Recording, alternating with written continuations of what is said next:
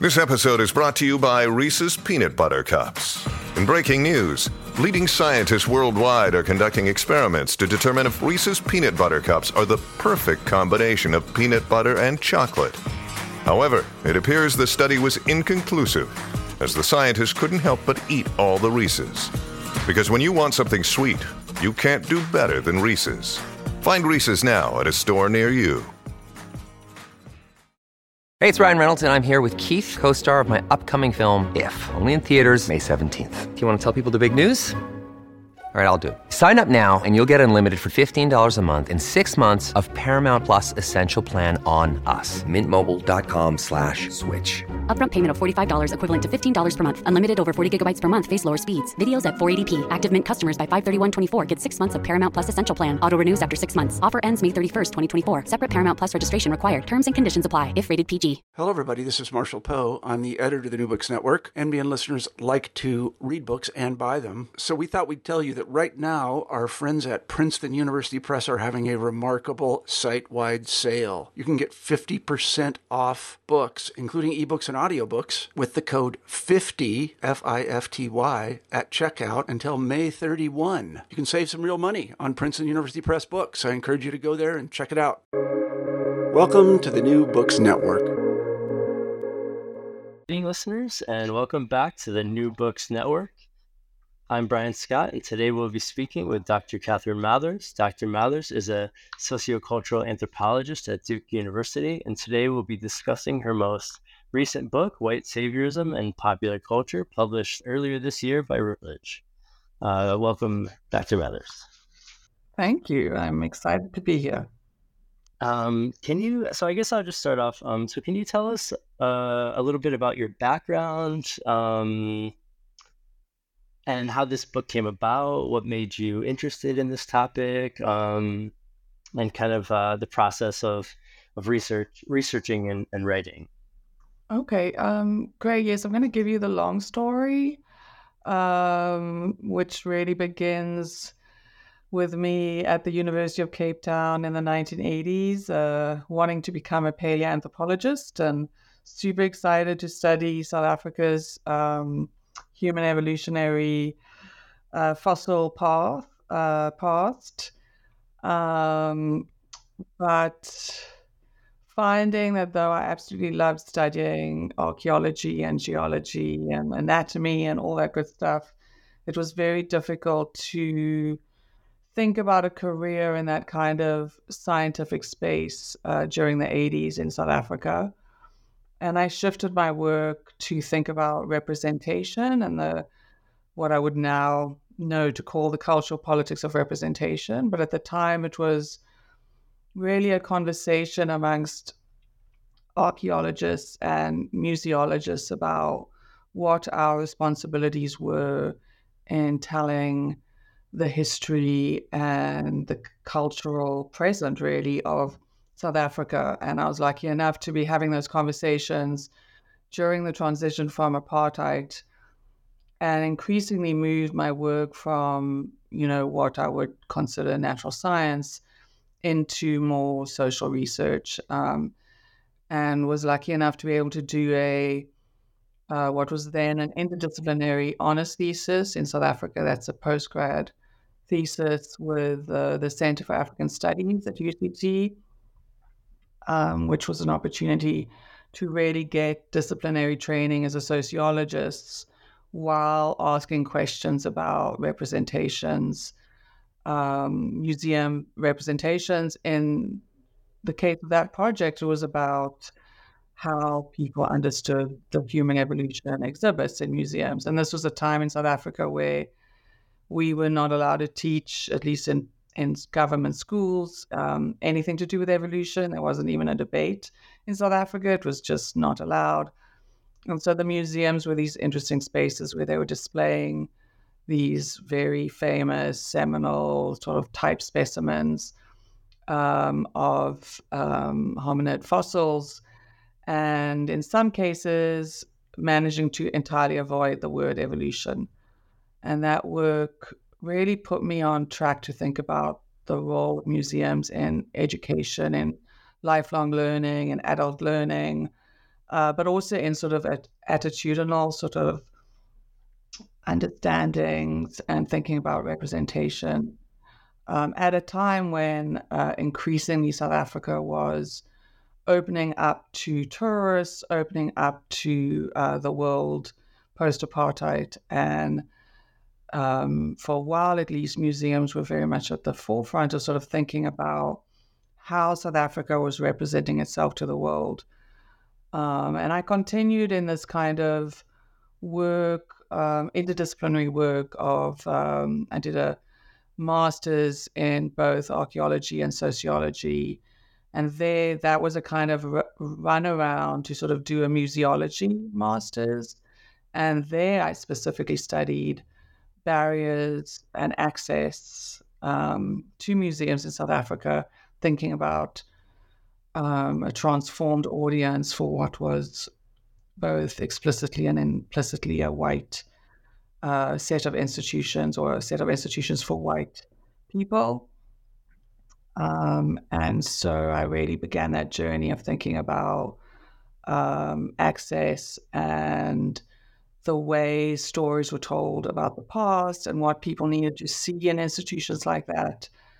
And I really loved working in that world in museums, and was scrabbling for quite a few years, working sort of freelance, part-time, for various museums in South Africa and the Museums Association. And, really an exciting time, of course, when we were writing policy for sort of cultural heritage and preservation and trying to bring in all these different voices. But as I looked around, sort of scrabbling for my funding and my contracts, and I would see it's very typical, I think, story from South Africa and Africa in general. I would see experts, quote unquote, with PhDs coming in and advising committees, advising on policy, advising museums, while the people on the ground doing the work was sort of not always being listened to. And I naively, I think now, decided to do a PhD. I decided I needed a PhD, and also felt strongly, because I'd been doing so much quantitative work, that I wanted to do qualitative research. And to me, having never studied anthropology, that was social anthropology. And I also knew that I couldn't afford to do a PhD in South Africa, where at the time there wasn't funding. Most of the people I know who did PhDs in South Africa itself worked full time while doing that work. And I'd heard from a professor that I was a research assistant for, that in America you could get funding to do PhDs, or you could teach and support yourself. And also because I was changing fields to anthropology, I wanted to do coursework because I hadn't done any master's coursework. It was a thesis-only master's, and that felt very lonely. And I amazingly managed, on the back of sort of proposing a project that was really looking at how South African institutions were representing themselves to the world. I was thinking specifically of places like Shakaland, a sort of Zulu heritage site, cultural site, based on the old film set for Shaka Zulu. Places like Robben Island, which wasn't quite open yet, but was asking former prisoners to retell the story of their imprisonment for tourists. And I was very, I thought it was an important thing to think about, first of all, the ways that they were being asked to tell one very specific story, the story of the ANC, even though they were not necessarily ANC comrades. So that's really how I ended up at the University of California, Berkeley, thinking I'd be doing a sort of full fields anthropology. I was very naive about that. But when I got to the US and was taking coursework and trying to get my head around American cultural anthropology, I was really, really taken aback by the narratives about Africa. And I use the word Africa here deliberately, even though all of my work is a critique of that very imagined sort of space. But that is exactly how people consistently talked about places on the continent, be they Zimbabwe or Niger or Madagascar or Mozambique. It was always just Africa, intersecting, of course, with ideas that the US State Department would have singular policies on something called Africa. So I shifted my research again in the sort of realm of sort of education, at least as I thought, but linked to tourism, to try and understand whether these imaginings of Africa, which seemed very linked to what I considered profoundly colonialist, sort of British colonial, French colonial ideas about Africa. So I was surprised to find them so present in the United States. And I did my original research early in the 2000s with travelers to Southern Africa. And I chose Southern Africa partly because it was home for me, but also because I wanted to work with travelers who were not either doing just the safari game park kind of experience. And really, as I discovered, exploring that literature as well as talking to people could be anywhere on the continent. And South Africa at the time was a growing tourist destination and a growing study abroad destination. It was, I think, considered a kind of safe African destination. And there were also a lot of travelers going out of sort of, I don't know if nostalgia is the right word, but certainly a kind of sense of wanting to see a place that they knew only through their anti-apartheid work and activism, and wanted to see a transformed society. And certainly, that was a big driver. And so I was able to work with all of those groups, but especially young study abroad students going to mostly Cape Town to spend a semester or a year at the time it was primarily the University of Cape Town. So that's when I really started on a journey that I think turned me into a anthropologist of the United States more than anything else, although the fact that it was the imaginings of Africa in the US often means my work is read as African studies, which I find difficult to navigate sometimes. So I ended up writing Travel Humanitarianism and Becoming American in Africa based on that work, which really, again, was not what I thought I'd be writing about. I thought I'd be writing about how travel and encounters in Southern Africa changed attitudes, changed ways of thinking. And not surprising, because this is a classic trope of all travel literature. What travelers learn most about is not the place they visit, but themselves. And in this case, I would say what they learned most about was home, and what it meant to be American, what it meant to come from the United States. And so I was really not anticipating that kind of project, but that is what I tried to explore in that work, thinking about what it meant to come from a place that was perceived as an imperial power, as a dominant power in the world, and especially on the continent of Africa, and what that meant then back home. And I was most interested in and how these travelers sort of navigated their sense of self in relation to the US after they came back.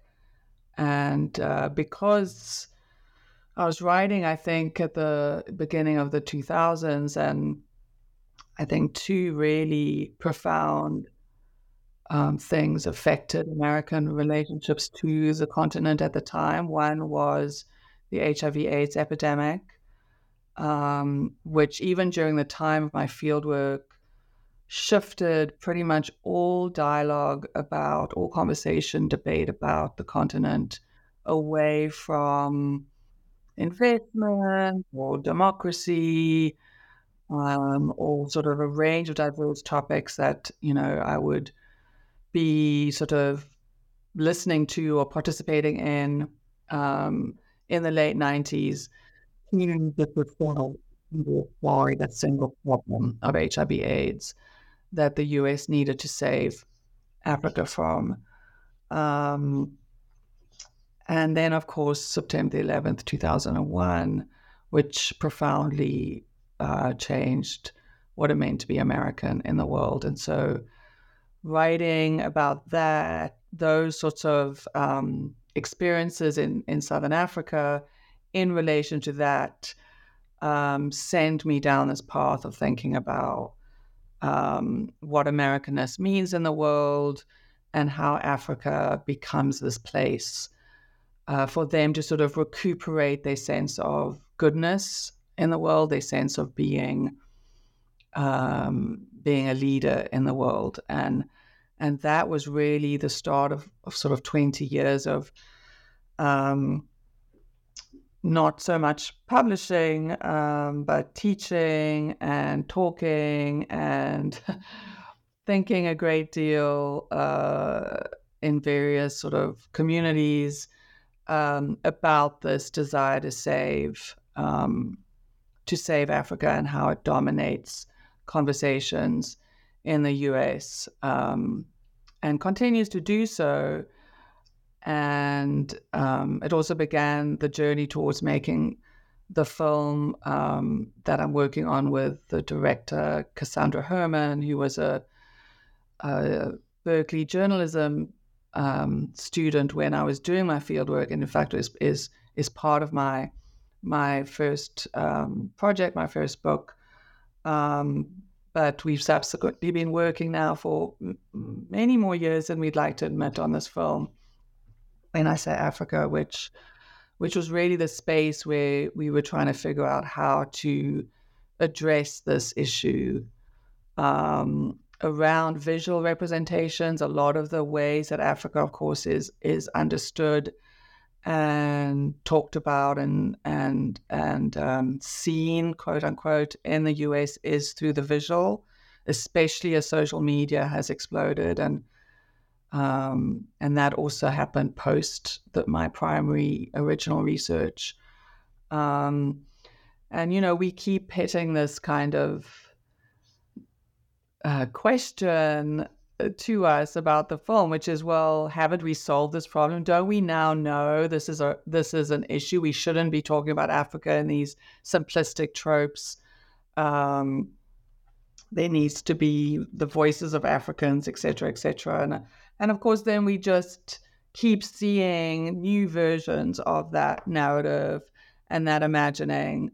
And, right now, of course, with the White Savior documentary series on René Bach, if that's how you pronounce the name, I'm not sure. I think really highlights how much this is an unresolved conversation. And in many ways, that's why I went back to all of these conversations and the work I've been doing with the film and in the classroom, where I primarily teach global studies, development studies, humanitarianism, global humanitarianism. So I'm having constantly these conversations with young Americans, admittedly at a very privileged college, discussing their role in relation to Africa. Again, it's always Africa. So the book, I think, came about, or white saviorism and popular culture came about because, first of all, I was seeing a few years ago, sort of really beginning pre-COVID, a kind of resurgence, it seemed, at least in social media, popular culture, for sort of thinking about US empire and imperialism, for thinking about global white supremacy and global blackness, which are all, I think, profoundly implicated in this question, or sort of the landscape of the white savior.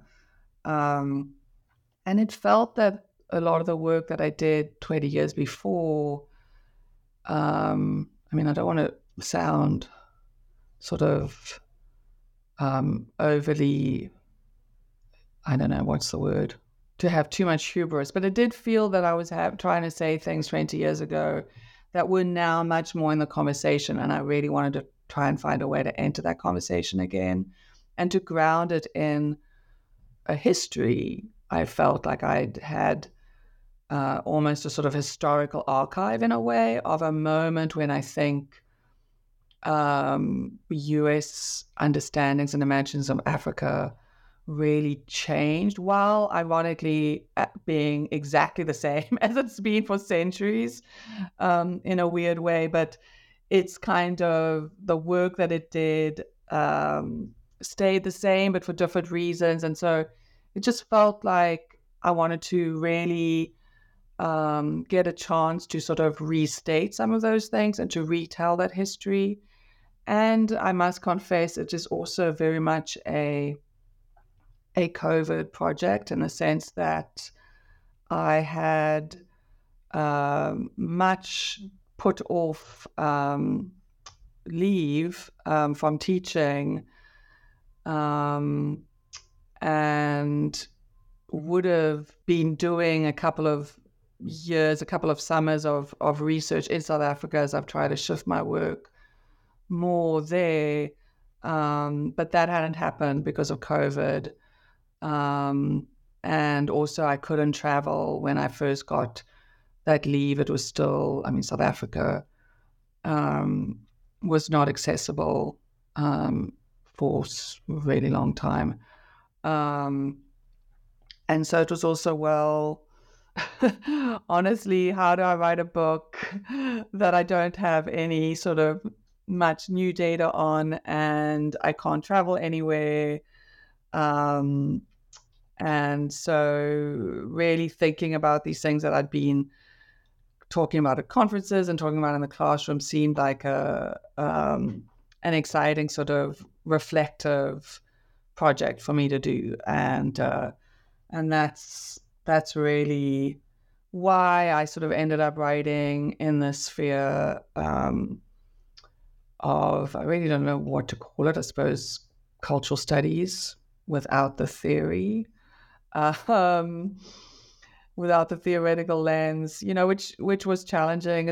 I'm still a social scientist at heart, and I tend to want to be working with something I might call data, I suppose, or at least observation. So it was definitely a new.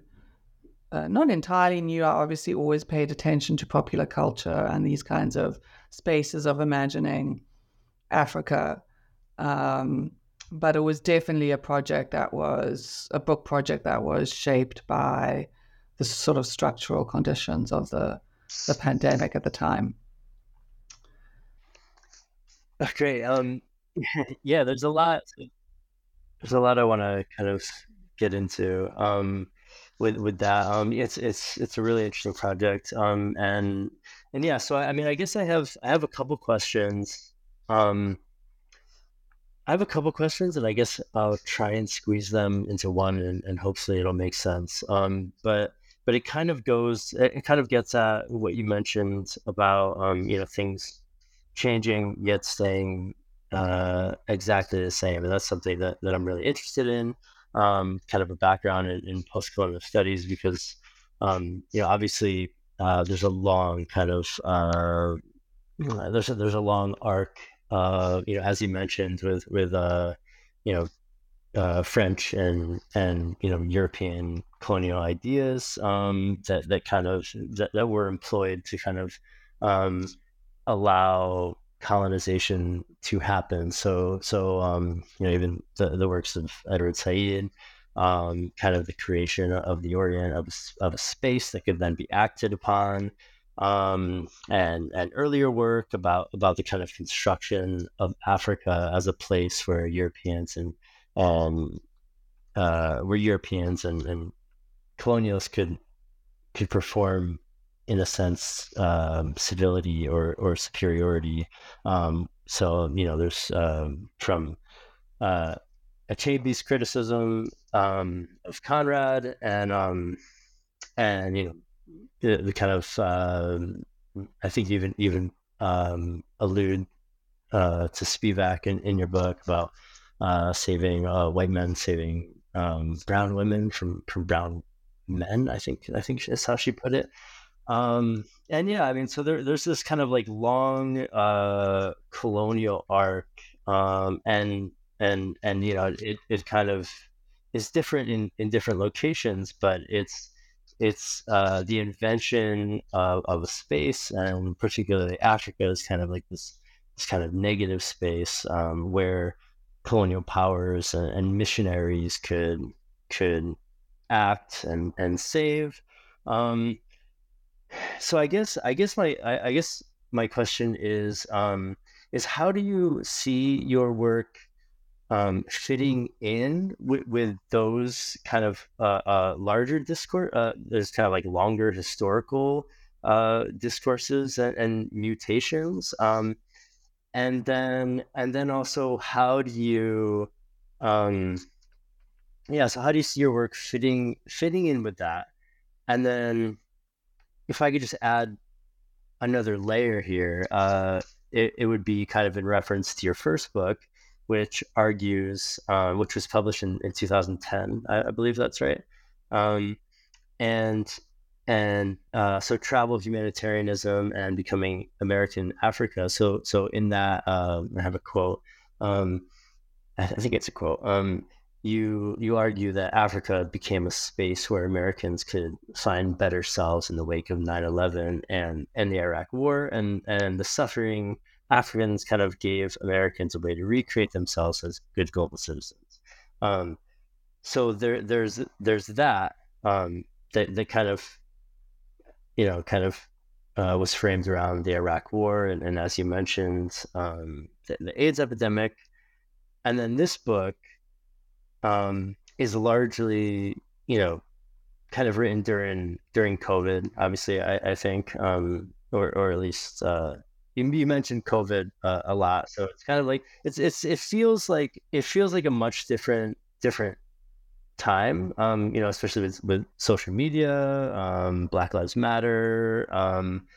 It feels a lot different than I guess, kind of this Iraq War period, when Americans were performing that kind of that iteration of good global citizenship, and then it feels like we live in kind of a different world. So I'm just wondering how your work fits into the longer arc, and how much change you've seen in how that manifests, and how the performance in the creation of Africa and the performance of good global citizenship has changed over, I guess, the last 2 decades. Yeah, I really think that tension between continuities and discontinuities is very much at the heart of sort of what I was trying to unpack and think through. In fact, that I've been trying to think through really for the last at least 15 years, I would say, because it is, to my mind, in some ways a paradox. The both on 2 levels. One, as you say, the US at the beginning of 2000s was battling at least this perceived external threat. And right now, or as I was writing the book, it was battling both a virus. So I don't know, would you call that an external threat? I'm not sure. And its own internal reckoning with racism, white supremacy, violence, levels of sort of anti-Black violence, and violence against people of color in general. So in some ways, for me, those two moments are not all that different, or the moments that we're in now. But if anything's different between, if I looked at the sort of conversations in the early 2000s and the conversations now, the biggest difference is the sort of awareness, the self-critique, the kind of calling out of white saviorism, the calling out of sort of a need to tell stories about Africa from the US and the US or the West in general. So that is really something that I find difficult to get my head around. And it seems to need some sort of explanation. And that's a lot of trying to think about satire and parody, which was the site in which a lot of the critique of the white savior has happened. It, was sort of my attempt in a way to try and sort of disarticulate that tension in a way. And of course, the paradox is, as you say, it's so long-standing, really. I mean, my work starts with the similarities of how Africa is imagined in the US to those sort of colonial, very early, but also 19th century colonial tropes about Africa and Africans being either savages or desperately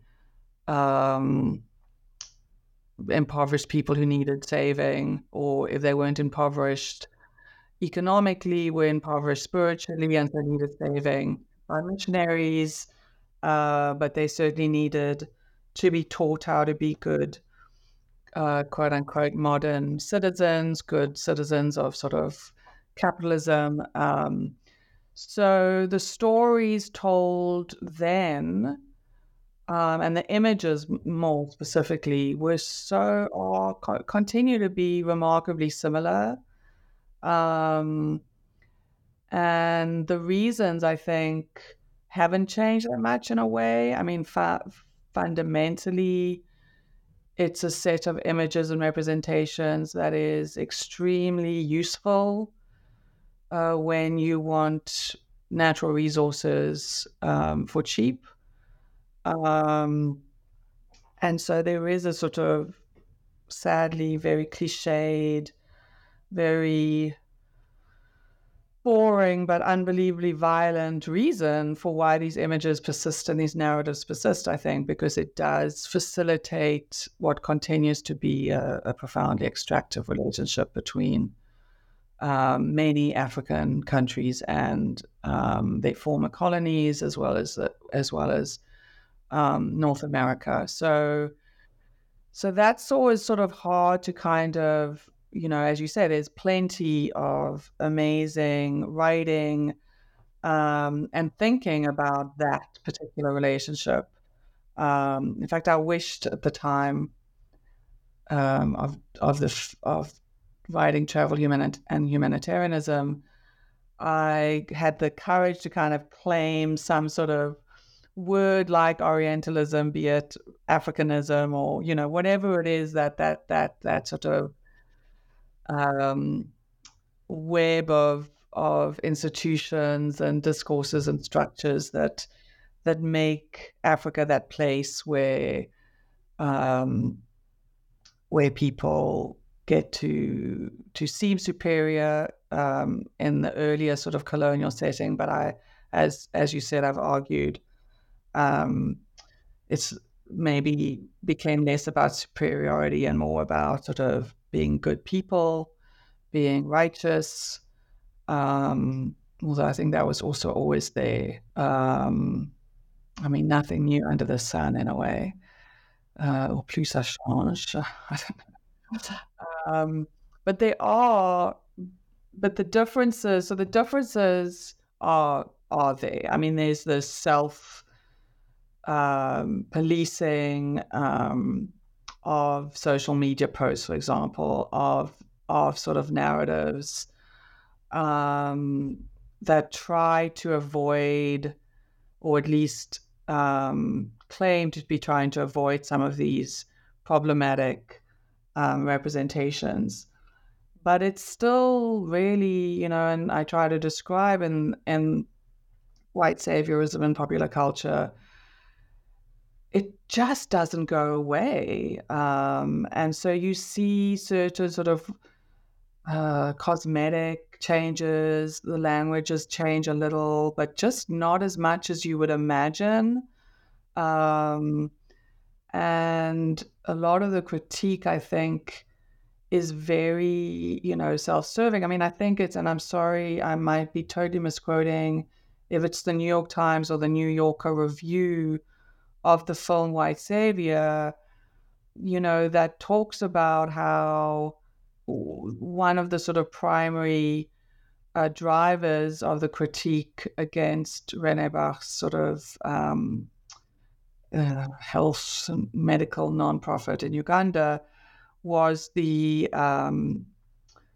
is it an Instagram account? No White Saviors. And a lot of the loudest critiques come from a white person. And, that review sort of calls out that tension, that paradox, where you have this really convoluted sort of horrible problem that many, many Ugandans are fighting against, have resisted, have spoken out against, of pursuing legal solutions to, and yet you have a film that's about not them, but about this white woman who pretended to be a medical practitioner to save Ugandan children, and sort of about the kind of global critique. And again, I haven't seen it, so I don't know, but that's just getting from the trailer and the reviews and things like that. So that paradox, that tension is so intertwined. And of course, it's one that with our film and with my writing, it's constantly at the forefront of sort of why am I writing about this? And that's a constant conversation. Why are we making the film we're making? But here I have not fully, I think it's a continuing conversation, it's a continuing debate for me, this kind of relationship between continuity and discontinuity that we see in Imaginings of Africa and in the relationships. But in the end, they still support. They're problematic, whether they are meant to be positive or meant to be, or just plain clueless and negative and violent. But they still sustain, I think, a very extractive relationship, whether we extracting, minerals and other resources, or whether we're extracting a feeling of goodness and a feeling of well-being and a feeling of being doing the right thing in the world. I think these are still imaginings and narratives that continue to put the African writers, African artists, African filmmakers, African musicians sort of in the background.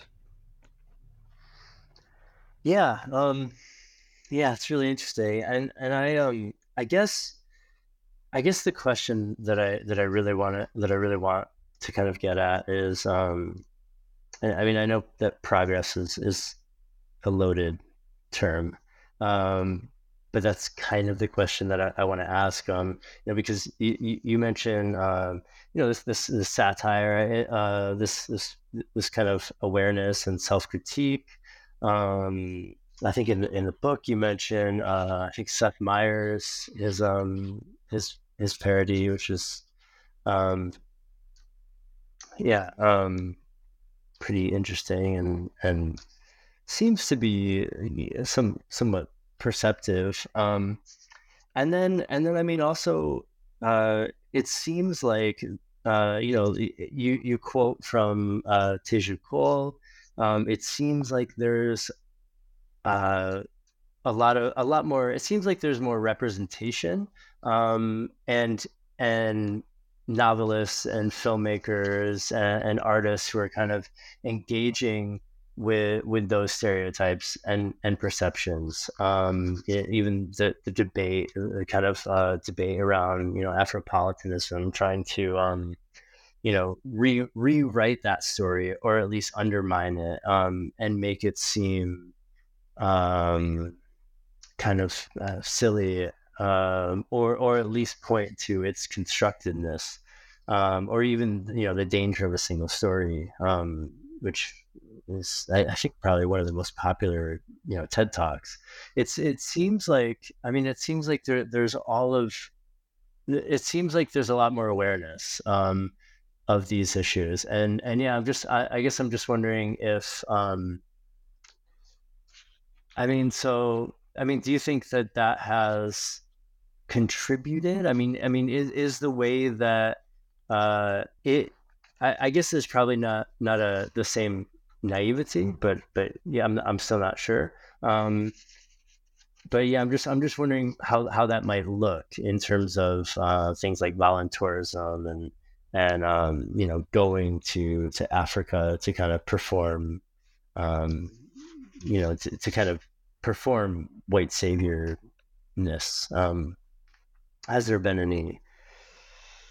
Has it contributed to any sort of reflection or change in kind of how it's practiced, how those things are practiced? I think that is so much of what I'm trying to figure out through writing about some of these sites of popular culture, and especially the parody and the satire, and then these kinds of supposedly better representations of the continent. And the answer is both yes and no, although I would more firmly answer no, in the sense that this increasing awareness and critique has not shifted, I think, the most important sort of sets of relationships that need to shift. And that's the paradox, that I'm trying to figure out, where the very same young Americans who just adore Adichie's,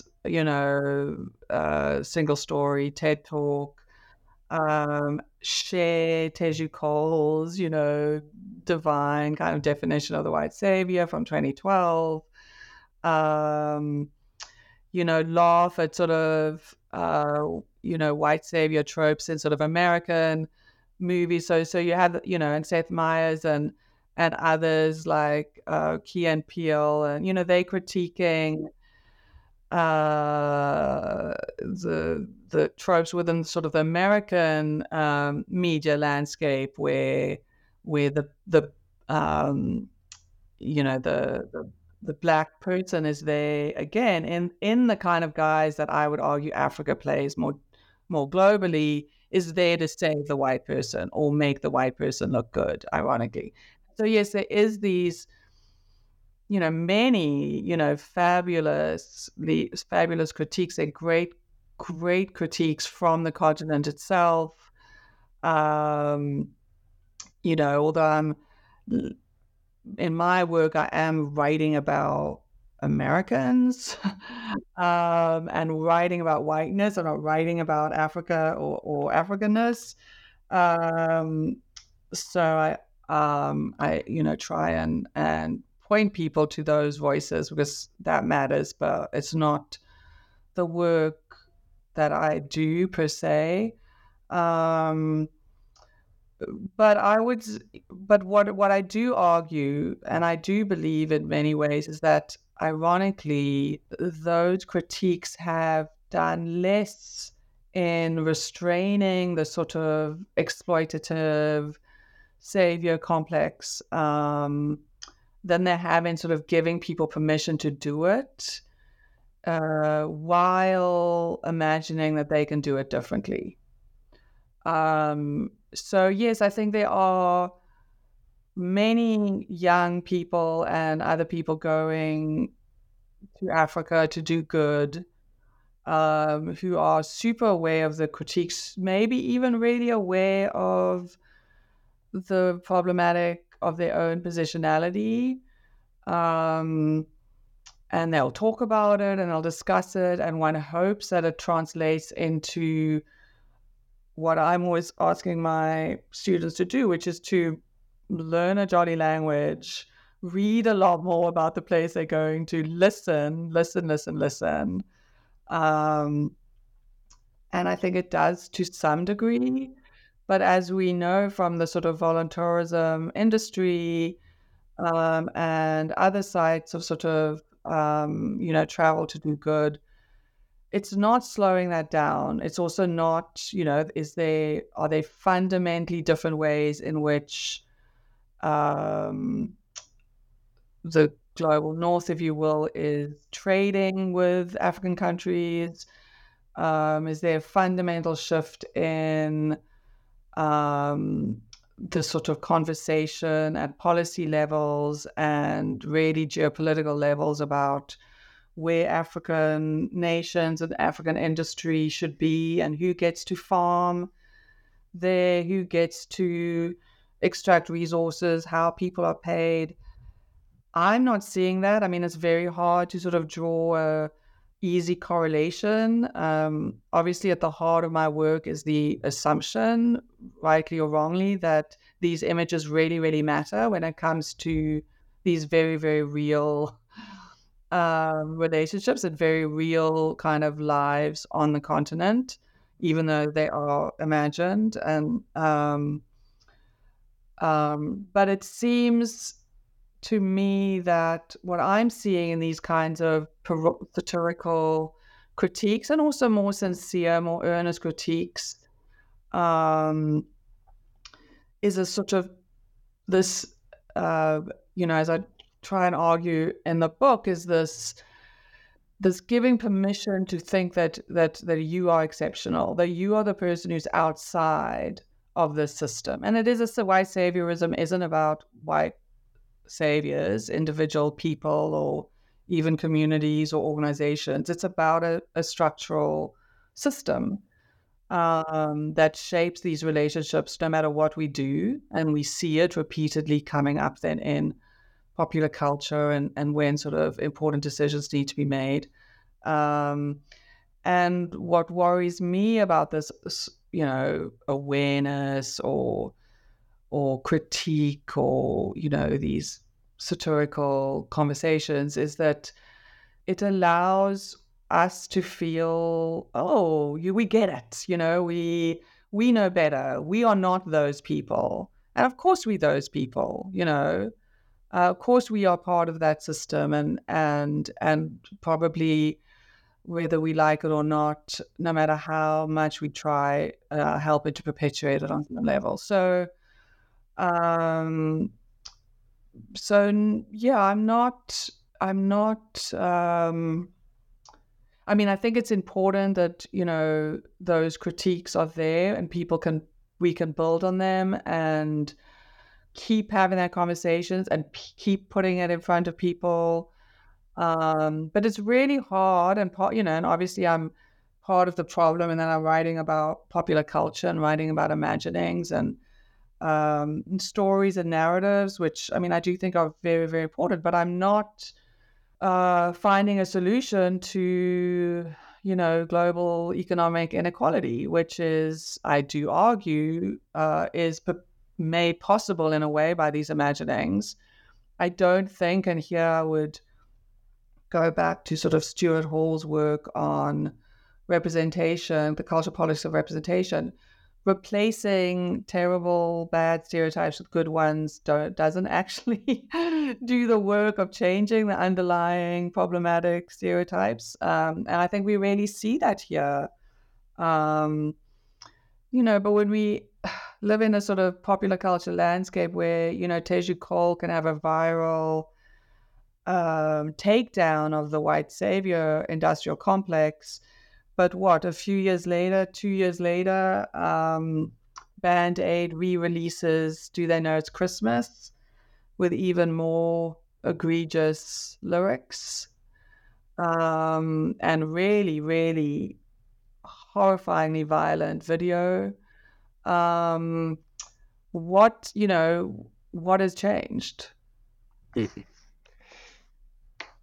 Yeah, that's really interesting. So I mean, I guess it is possible that the irony and the parody kind of allows a self-awareness that creates a distancing that kind of allows you an awareness that just allows it to kind of be done anyways. You can kind of do the thing as long as you're aware of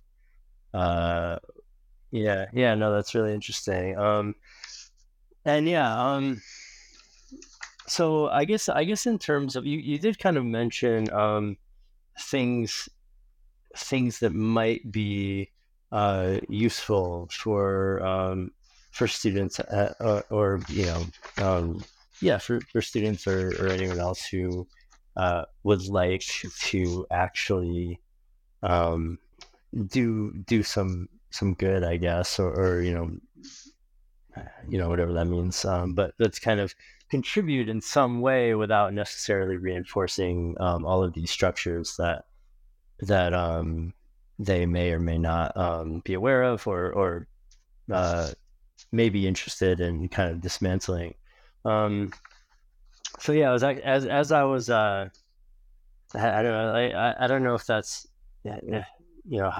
how far that gets as a solution, but I was reading as I was preparing for the interview. I was reading an article called "Ending White Saviorism in Study Abroad," and what they suggested was rather than sending students to impoverished locations and trying to solve problems, they say that we should be sending students to model countries. So I thought that was really interesting. Like sending students to improve, for example, gender equality in the U.S., sending students to Norway or Sweden who kind of had made progress, and then bringing those policies and ideas back home, I guess, as a way to improve, local problems. That was something that I found interesting. But yeah, I don't know if that is persuasive to you, or if you found that anything else has been effective. Well, that's that's shocking to me. That's really problematic to me because underlying, I mean, I think study abroad is great. I think if you have the privilege and the possibility to travel, absolutely travel. But most importantly, what study abroad generally has been historically is to go learn about somewhere else. to go learn from other people. And it really struck me. Part of why I started on this route, on this kind of route, is that it struck me how study abroad, not volunteering, not service learning, study abroad in South Africa always had a service component, which I don't think has ever been the case when students have gone to Florence or Oslo, or Berlin or whatever. So really the critique makes sense in a way, in that why are students taking this enormous privilege where they could actually learn from other people and sort of deciding to tell them everything they know or don't know. But it's so intriguing that they think the solution is to go listen to, a Scandinavian country with fabulous maternity leave and free education and whatever.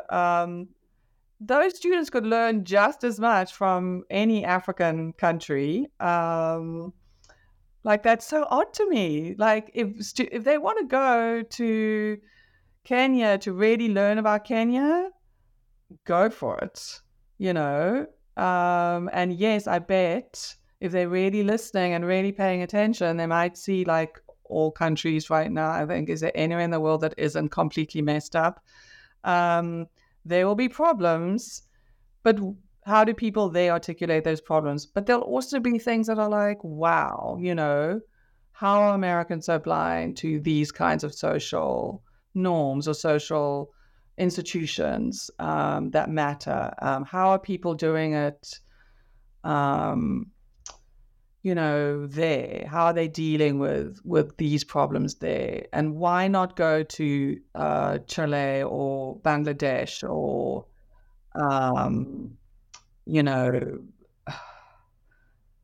Guinea-Bissau, whatever, to learn that? I mean, that's like, why? I'm like really horrified by that. It's like exactly the type I'm talking about. And it's so fascinating. I mean, I learned one of the coming, living, I mean, I still can say I lived and worked most of my life in South Africa, and, having this enormous privilege of living and working through a massive political transition and social transition. We knew, of course, that one of the biggest challenges South Africa had was education, because when you've got a system that educates 14% of your population, and now you suddenly have to try educate 100% of it, that's going to be challenging. And South Africans were very quick to talk about the financial challenges. It's so expensive, how we're going to do it, et cetera, et cetera. And I think I really didn't question that. It's like, it's hard because of the lack of money. And then when I went to California for the first time and heard exactly the same conversations about education, it's, first of all, incredibly inequitable. Young Californians are not getting educated. They don't have access to the sorts of resources that some Californians have, et cetera, et cetera. And then to hear people say, oh, but it's so expensive, we can't afford it. I'm like, at the time, California had the fourth largest GDP on the planet. And it was a fabulous lesson for me, because it was like, okay, it's not money. It's what people value, what people are prepared to put political will behind. Californians have more than enough money to educate, as I think does the US, to educate all of their citizens and non-citizens really well. They choose not to spend that money.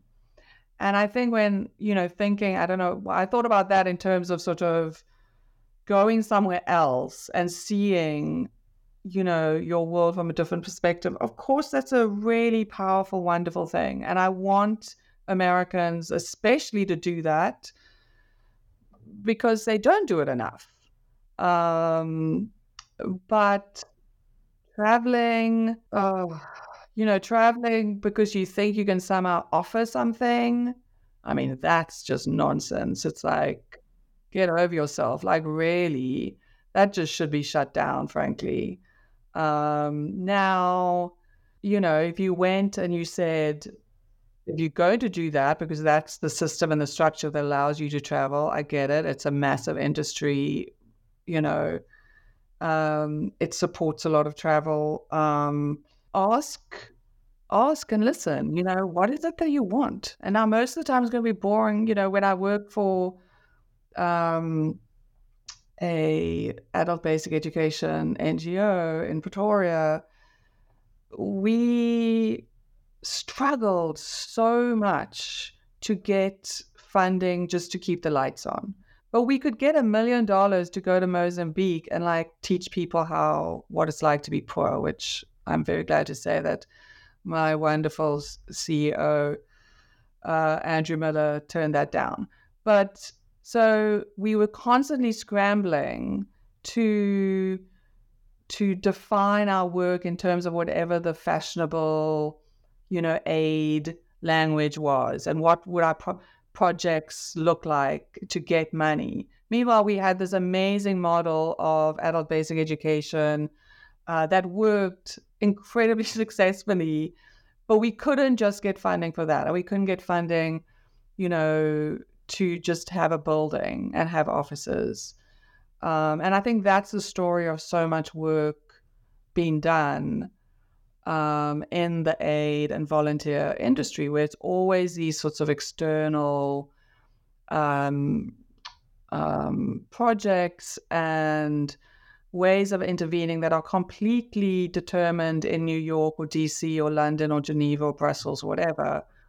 And there's this fascinating to me fear of just giving institutions, I don't mean, the sort of just the direct funding model, but, giving institutions who are doing the work money, and then not making it necessary for them to scale up and do the entire continent, because apparently the problem you have in, Khayelitsha, Cape Town, which you've solved beautifully through sort of grounded, long-term community-based work, is somehow going to be translatable to, Mogadishu or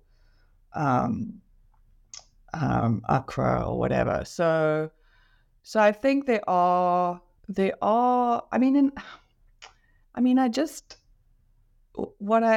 What I find so complicated about answering, my students as well and other people, sort of, well, what should we do? What should we do?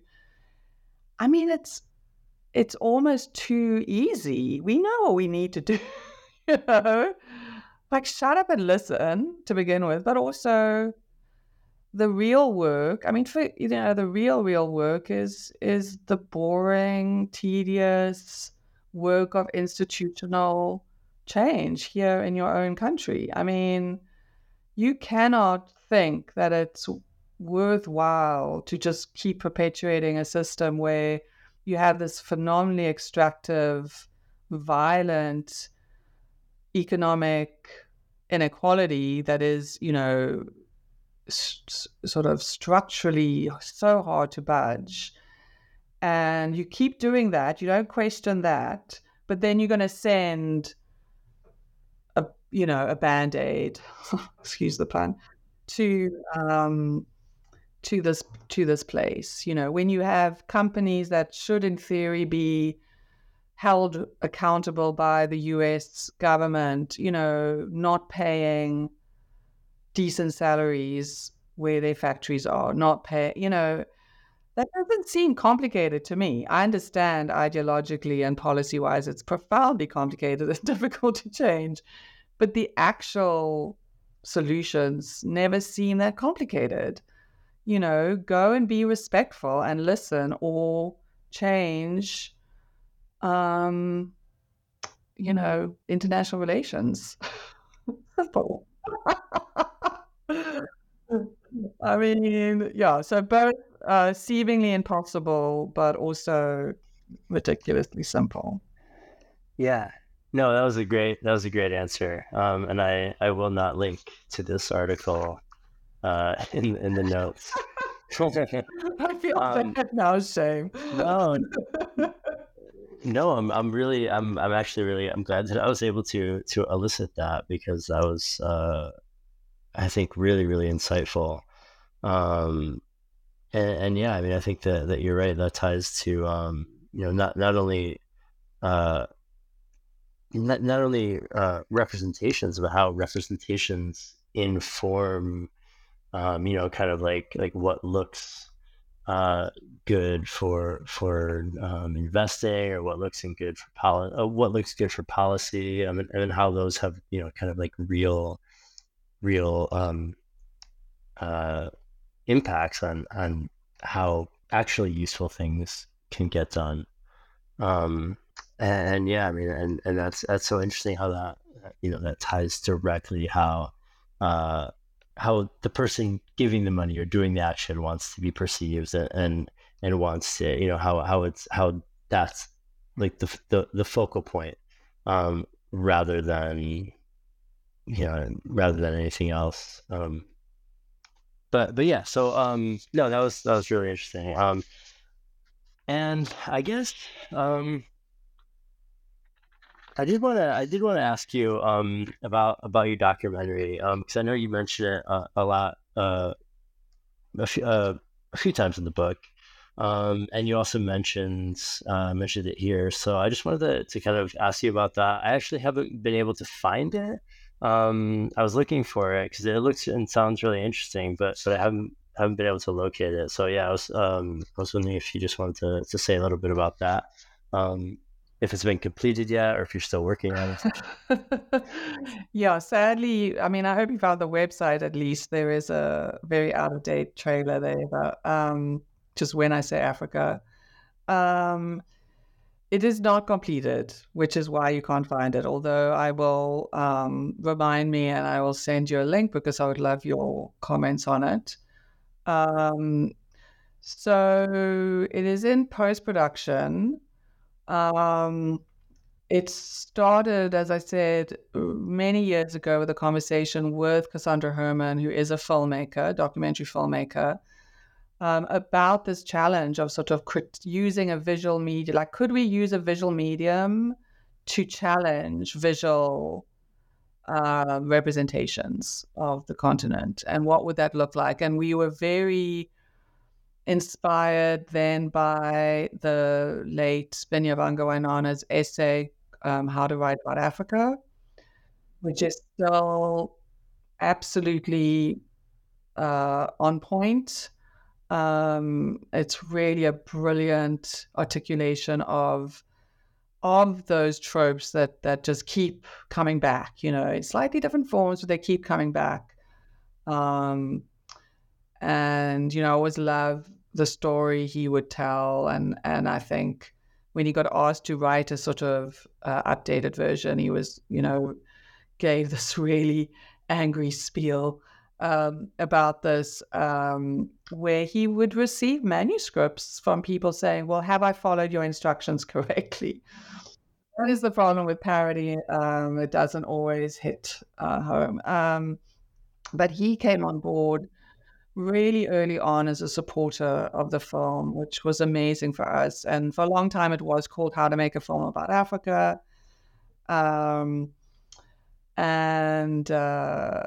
We felt, again, because of the way parody doesn't always hit, that changed. And so we started really talking to people like Binyavanga, talking to the South African sociologist Zini Magubane, who teaches at Boston College, and who'd written really fabulous work on the Global Fund's Bono's, Product Red campaign in the early 2000s, mid 2000s.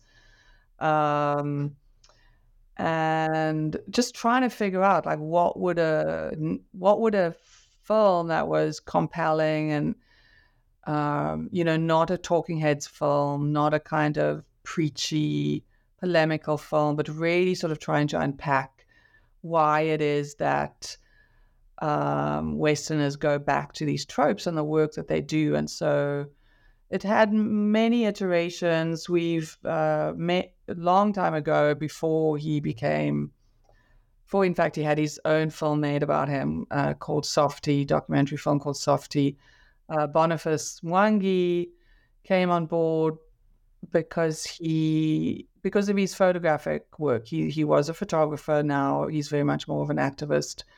But he was a photographer who was using his photographs of the post-election violence in Kenya to educate and talk to Kenyans about the narratives about ethnic difference and violence. So he seemed like a great interlocutor for sort of, I think one of the messages the film is trying to put across, which is that all of the things we think we need to solve, they've been solved by people in their own communities on the continent. But of course, we didn't want to. This was not a film about Africans solving problems. That it's very much a film about the Westerner who wants to save Africa. It unpacks. I think it does a great job of unpacking the colonial history that you described earlier, of thinking about structural adjustment. We really are grateful to Binyavanga Wainana for really putting that in the forefront of his conversation. That poverty, that inequalities between African countries and the West or North, are not the product of those countries, policies and cultures, but the product of these global sort of economic forces and decisions and policies. So it has all of that, while also really mostly examining the kind of ways this desire appeals to and is so attractive to Americans and other Westerners. So Pippa Biddle, whose work and book you might know, also came on very early on, to talk about her own sort of realization of how her own experience doing volunteer service work in Tanzania, what that meant to people there and why she would do it. So it's been, I think we have a really, really good film that I think isn't just saying this is what's wrong with these representations and these narratives and this sort of the sight of sort of wanting to save Africa, but sort of why and what sort of questions you need to ask. So we love it. Every teacher I've ever shown it to is like, can I please have it for my classroom? College and high school. But we are, we also critiquing these sorts of global representational sites of representation, which includes Band-Aid, which includes, the We, Save the Children. When we were first fundraising for it, we did get cease and desist lawyers' letters because we are critical of some of these kinds of institutionalized Save Africa groups. And so we kind of stalled right now, mostly around legal permissions. I'm going to just put that out there. We need money to pay a lawyer to help us. We're still trying to raise money for that sort of final push. But we feel, it's really interesting now with these other critique, every now and then there's this resurgence of this critique of white saviorism. And then we sort of look at each other and go, oh, our story's told, the story's told. We don't have anything new to say. But, we do, I think, have a film that does something that none of those critiques do. I mean, one, it really is about examining ourselves and what it is we're doing, but without this kind of, one person is to blame and let's take them down kind of thing. It really is about thinking about the systemic issues, and putting those in conversation with people like Binyavanga and Boniface.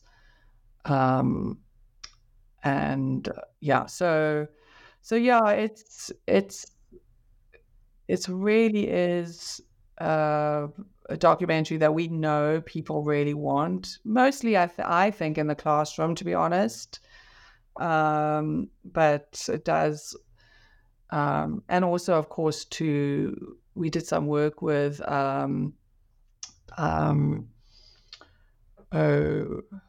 what's that? Gosh, I'm blanking. It's Africa. It's a sort of a social media site to critique African narratives. Not Africa as a country, although we do. Sean Jacobs, who founded Africa as a Country, is one of our producers. Oh my gosh, I'm totally blanking. But we worked with them to sort of put together a proposal to take this kind of film into humanitarian organizations, development organizations, to really foster conversations there. Because I think it is a really good shorthand for a lot of complicated issues, and can raise really productive questions. We have wonderful conversations with the sort of with How Matters, which is an organization that is trying to do anti-colonial development and humanitarian work, which is fantastic. Oh my gosh, I am thinking Africa No Bull or something. It's like Africa No. Anyway, so the film, I think, it needs to get out there. We need to get it out there. People need to see it, but we need money. So there you go. Right, great.